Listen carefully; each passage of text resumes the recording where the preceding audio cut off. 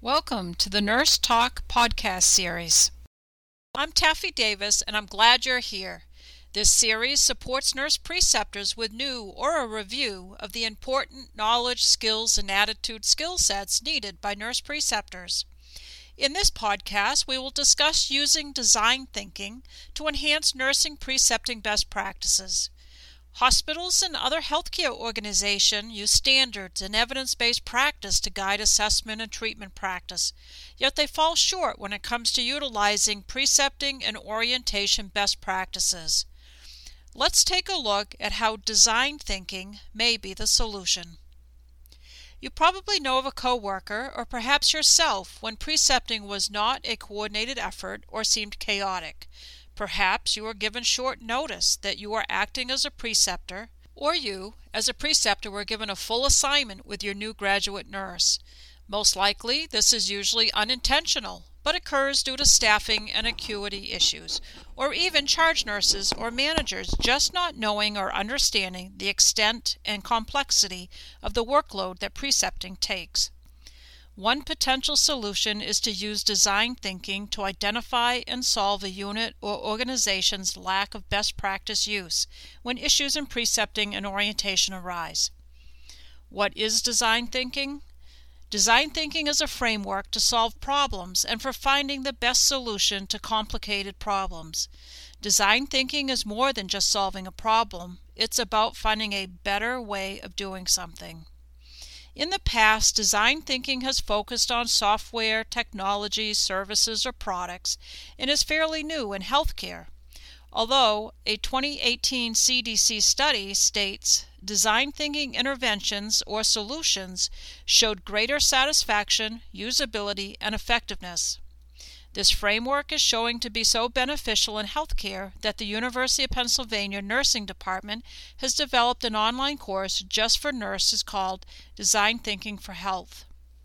Design thinking uses collaboration to identify and define the problems, brainstorm to generate as many solutions as possible, and then implement and test the solutions.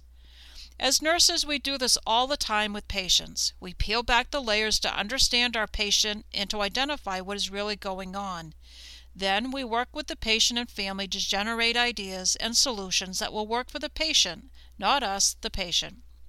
So let's put this in the context of precepting. First, you will want to set up a meeting with preceptors, charge nurses, the manager, and other stakeholders such as clinical educators. Identify the problems and be able to state facts on how you know these are problems. For example, the last 3 shifts you've not been able to facilitate appropriate assignments or protect the preceptee with a safe learning environment because of the number of acuity of the patients. Perhaps the preceptee goals and evaluation are not being completed, or the preceptee has not been able to attend the new nurse support group. Next, you'll want to be able to talk about what the literature says about these issues. There is a lot of best practice information about precepting through preceptor programs, such as the main nurse preceptor education program, journals, and in many other resources. You may want to partner with your nurse educator to help you find these resources. Let's take a look at a few precepting best practices that may help you and your team get on track.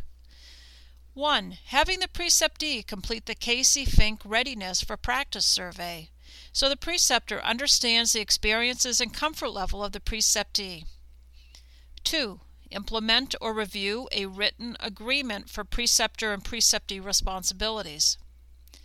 3. Supporting a preceptor and preceptee's patient assignment based on knowledge, skills, and readiness. 4. Utilize feed forward, such as what could be improved the next shift. Whether it's to adjust the next shift's patient assignment, discuss the orientation with the charge nurse, manager, or educator. 5. Make time to complete weekly progress reports, review, and develop next steps. And finally, develop a healthy work environment, including true collaboration and communication between staff, manager, and educator. As a group, brainstorm potential solutions, discuss them, and agree on the ones that may work for the particular situation. Identify the quick and easy low-hanging fruit solutions that can be implemented quickly. There may be longer-term solutions that require additional resources, structure changes, or education. In conclusion, I hope you've been given some things to think about and some direction to enhance precepting best practices. As professional nurses, it's very important to utilize these best practices to care for nursing preceptors and preceptees, just as we utilize nursing best practices when caring for our patients. We've touched on just a few of these best practices. There are many more.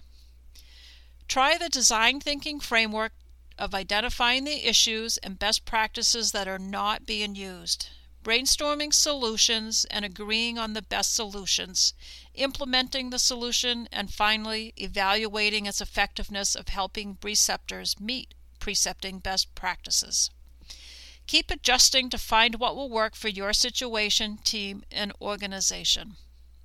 I hope this information will encourage you to keep the best practices of precepting in mind and explore more information and to work to find solutions when not utilizing best practices.